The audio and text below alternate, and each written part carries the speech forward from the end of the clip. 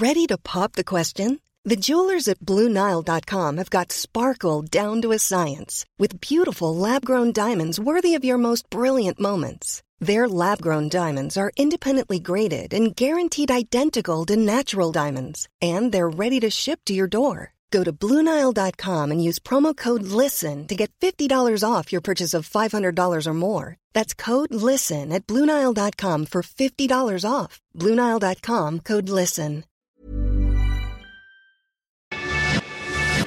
Te lo cuento. Tu dosis diaria de noticias.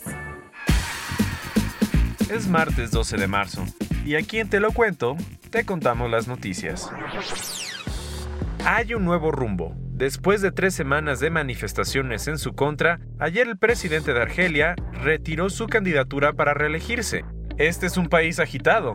Acuérdate que los argelinos llevaban varios días protestando en contra del plan de Abdelaziz Bouteflika para postularse en las próximas elecciones. La posibilidad de que el líder, que lleva 20 años ya en el poder, pudiera reelegirse para un 5º mandato, tenía a la población súper angustiada y por eso una parte empezó a manifestarse. Aunque al principio muchas personas salieron a las calles para denunciar la candidatura del presidente, después lo hicieron para protestar contra la corrupción de su partido, el Front de Libération Nationale, y el mal trabajo que ha hecho durante sus 50 años en el gobierno. La cosa estaba tan tensa que además de las marchas, este domingo los trabajadores empezaron una huelga general de 5 días para presionar a que el gobierno atendiera problemas como el desempleo y la falta de viviendas. Y regresando un momento al ayer, Bouteflika explicó en una carta que no va a buscar reelegirse y presentó un plan de 7 promesas para que el país tenga una transición pacífica y sin problemas. Para calmar las aguas, el líder dijo que va a posponer las elecciones programadas para el 18 de abril y que va a echar a andar unas reformas políticas para que una nueva generación de argelinos pueda decidir quién la va a gobernar. Por lo pronto, un equipo provisional se va a encargar de que las instituciones se preparen para la nueva era que le espera a la nación africana. La economía en México va avanzando lento pero seguro. Así lo dijo el presidente Andrés Manuel López Obrador. Ayer en su conferencia mañanera, el presidente dio un informe sobre los primeros 3 meses de su administración y gran parte de su discurso se centró en los números. Explicó que los programas de austeridad, ahorro y combate a la corrupción ha logrado que el gobierno tenga 700,000 millones de pesos para usarlos en diferentes programas sociales para adultos mayores y estudiantes. Además, dijo que en el panorama económico las cosas están caminando bien y que nuestro país no va a sufrir ninguna recesión. También ayer, Carlos Slim, el 5º hombre más rico del mundo, le echó flores a López Obrador. Básicamente aplaudió su combate a la pobreza y a la corrupción y lo felicitó por aumentar el número de becas para estudiantes, pues según él, México necesita una población más preparada, con educación moderna y de calidad.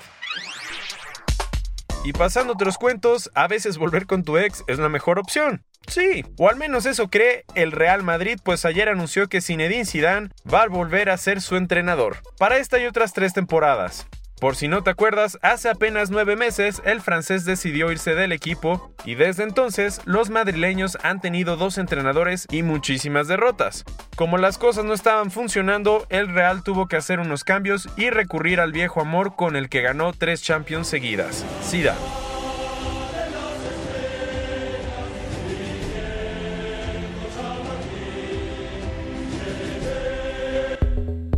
Parece ser que los planes de Donald Trump no convencen a nadie, pues ayer los demócratas rechazaron su última solicitud de presupuesto para el gobierno de Estados Unidos, en la que pide nada más y nada menos que 8.6 mil millones de dólares para la construcción del muro. Además, en su solicitud aumenta los recursos para el ejército y recorta los programas sociales. Obviamente esto no le gustó a la oposición y a Bernie Sanders, uno de sus principales representantes, que salió a decir que el plan es súper cruel para los estadounidenses y que está lleno de promesas rotas. Y ayer Turquía entró en recesión, después de registrar una caída en su crecimiento económico durante los últimos 2 trimestres. ¿Por qué esto es tan importante? Pues porque el presidente Recep Tayyip Erdogan había llevado al país a un crecimiento súper fuerte durante 18 años gracias a algunos préstamos que le habían hecho. Ahora esa ayudadita y los subsidios a obras importantísimas de infraestructura están teniendo consecuencias y la caída anunciada ayer fue prueba de eso.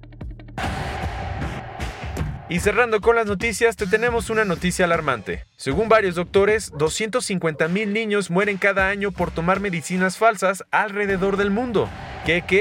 Sí, así es. Resulta que han encontrado tinta de impresora, pintura y arsénico en medicamentos falsos y de mala calidad hechos en la India y China. Lo increíble es que las pastillas y vacunas que han provocado estas muertes son para tratar todo tipo de enfermedades, desde infecciones y fiebre hasta hepatitis y cáncer. Según la Organización Mundial de la Salud, esto pasa porque los países no tienen controles de calidad o porque las regulaciones son muy flexibles. Esta fue tu dosis diaria de noticias con Te lo cuento. Yo soy Diego Estebanés, dale click mañana y escúchanos.